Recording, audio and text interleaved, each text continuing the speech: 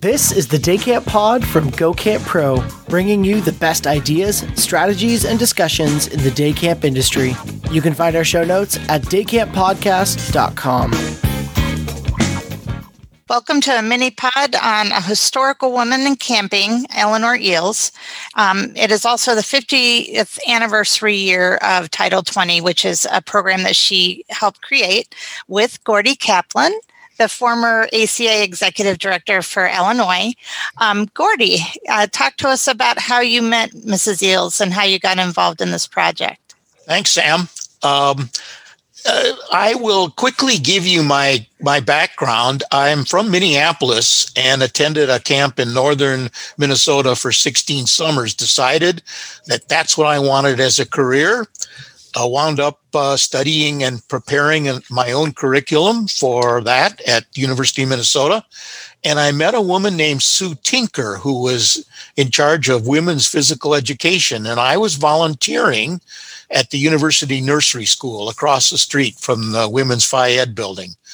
And I had been studying for an MBA to get ready for the business part of camping. And I'd mentioned to her that they were really preparing people for work in corporate America. And I was interested in using that background for camping. And she said, well, you ought to go to Chicago to George Williams College. They have a master's in camping and outdoor education. My mouth dropped open. So I wound up going from a school with 39,000 students to George Williams College on the south side of Chicago with 350. There I met Nelson Wieters, who became an ACA president and really whose travel camp became the basis for the ACA travel camp standards.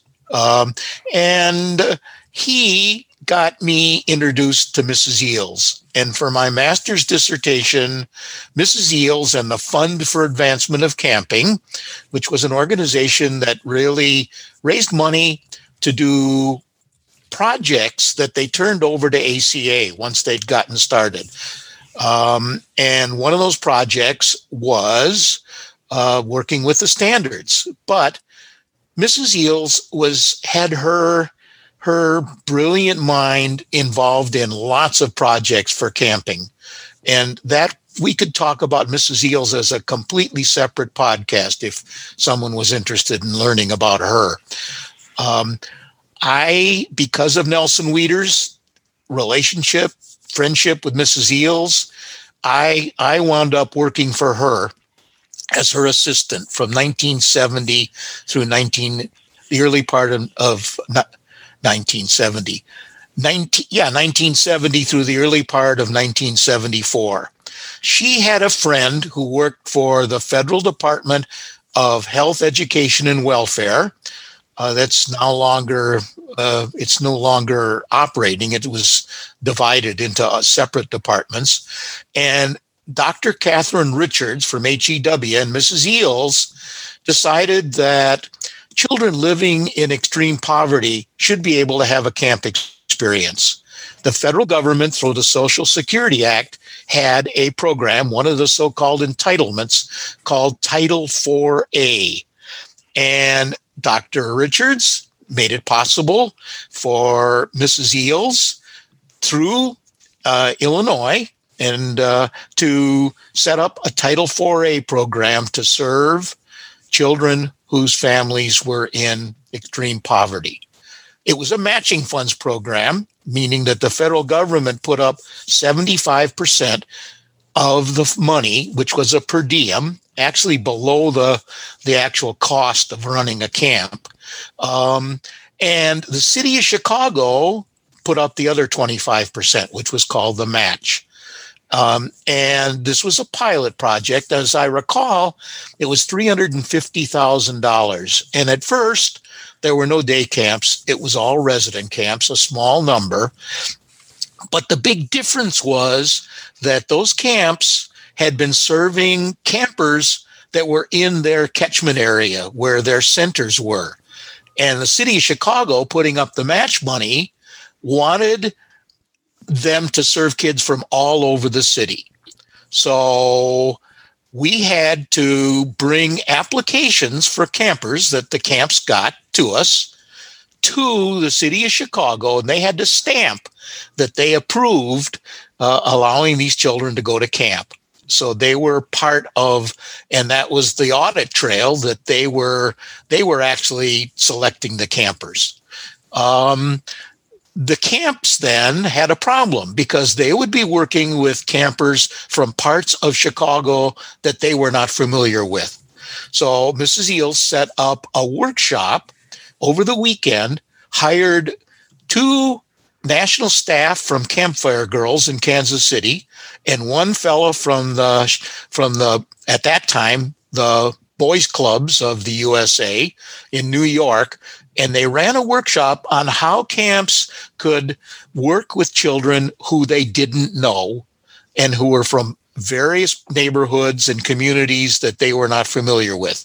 Then we also set up a tour around various neighborhoods and in communities in Chicago that were different from what they knew. We ate at local restaurants. We went to local schools. We met with community leaders.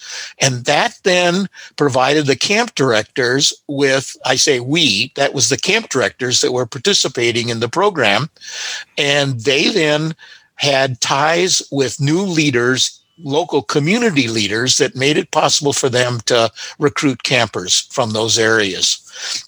The program became Title 20 in 1976. And at that time, I had started a Title 4A, which became Title 20 program in St. Louis.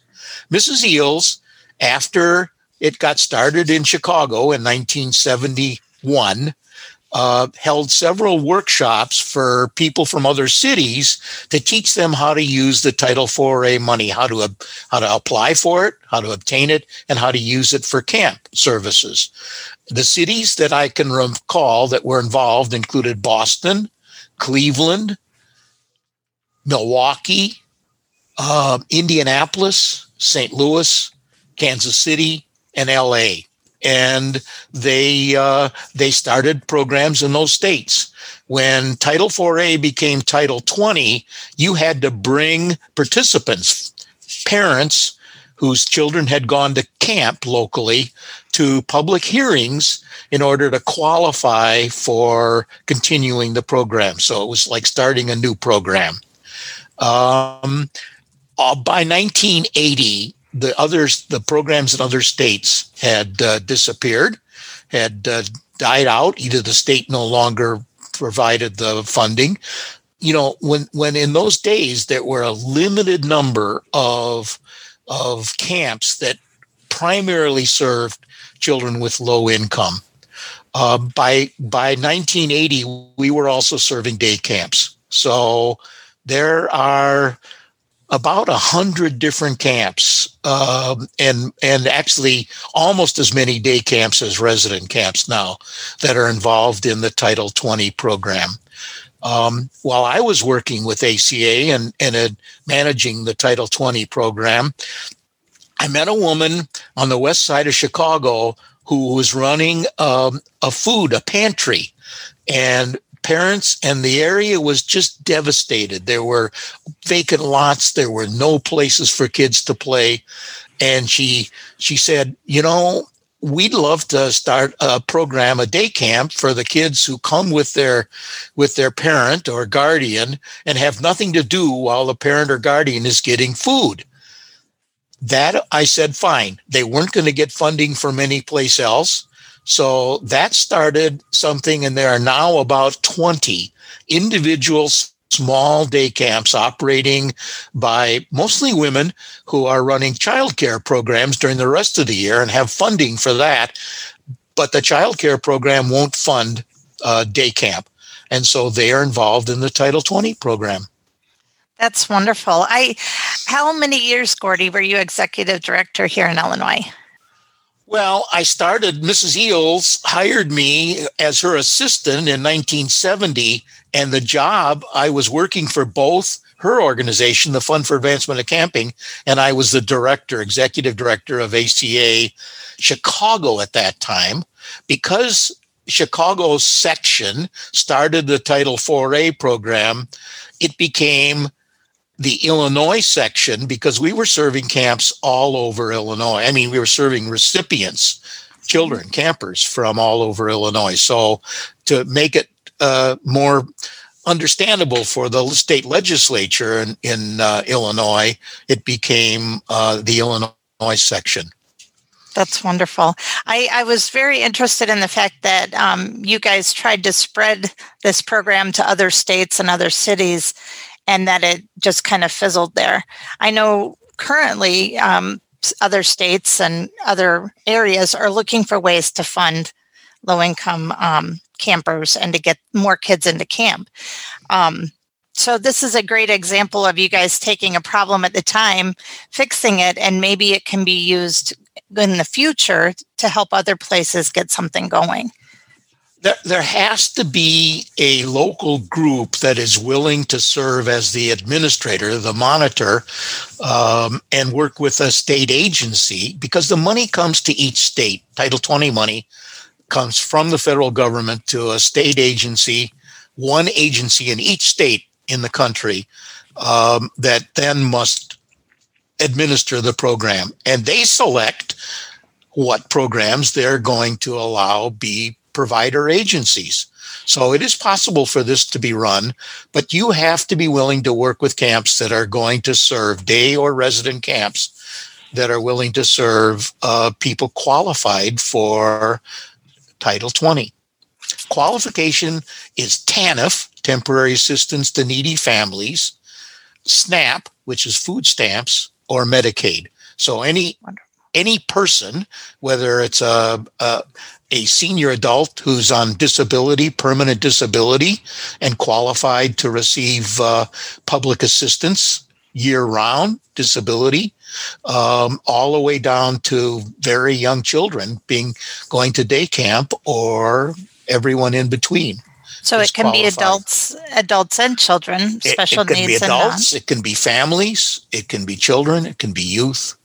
Wonderful. And now we've seen some of those kids grow up and wind up working in camp, or actually several of them have become camp directors since 1971. You know, it's been going on for now 50 years. Yep. That's amazing. Well, nowadays, last year, 2019, that summer, we sent 4,500 kids to camp with Title 20 here in Illinois. And then this year with the COVID, people had to adjust to the situation. So they started doing virtual camps, more day camps, more day programs, and other types of services like the food pantry type model that you were talking about. And they still served over 8,000 children and adults this summer with the COVID. So that's amazing to me that it can be adapted in an emergency situation. And the reason that this program has lasted as long as it has is because the camps are willing to accept a subsidy. The money is not paying for their total cost. It certainly is not paying for anything above cost. It's way below. And they have to put in 25% of what they're getting. So it is only for those camps that are sincerely part of their mission and purpose is to serve the underserved. Absolutely. Well, thank you, Gordie. This has been wonderful. I would love to hear more historical subjects from you in the future, but the people need to let us know that they enjoyed this. And then next week, we'll be back to a full podcast. So, Gordie, thank you again for talking to us today. My pleasure. Thank you. The Day Camp Podcast is brought to you by Go Camp Pro and the Go Camp Pro Podcast Network. Find a podcast for camp professionals of every age and stage at gocamp.pro/podcast. Thanks for listening, friends. Hey, Camp Pros, we love that our industry is built on sharing. In order to foster that spirit, we hope that whenever you share an idea that you learned from the Camp Hacker podcast, conference, summer camp professionals group, or wherever else, that you're quick to give credit where credit is due. That way, we can all encourage more camp pros to share the tips and tricks that will make camp better.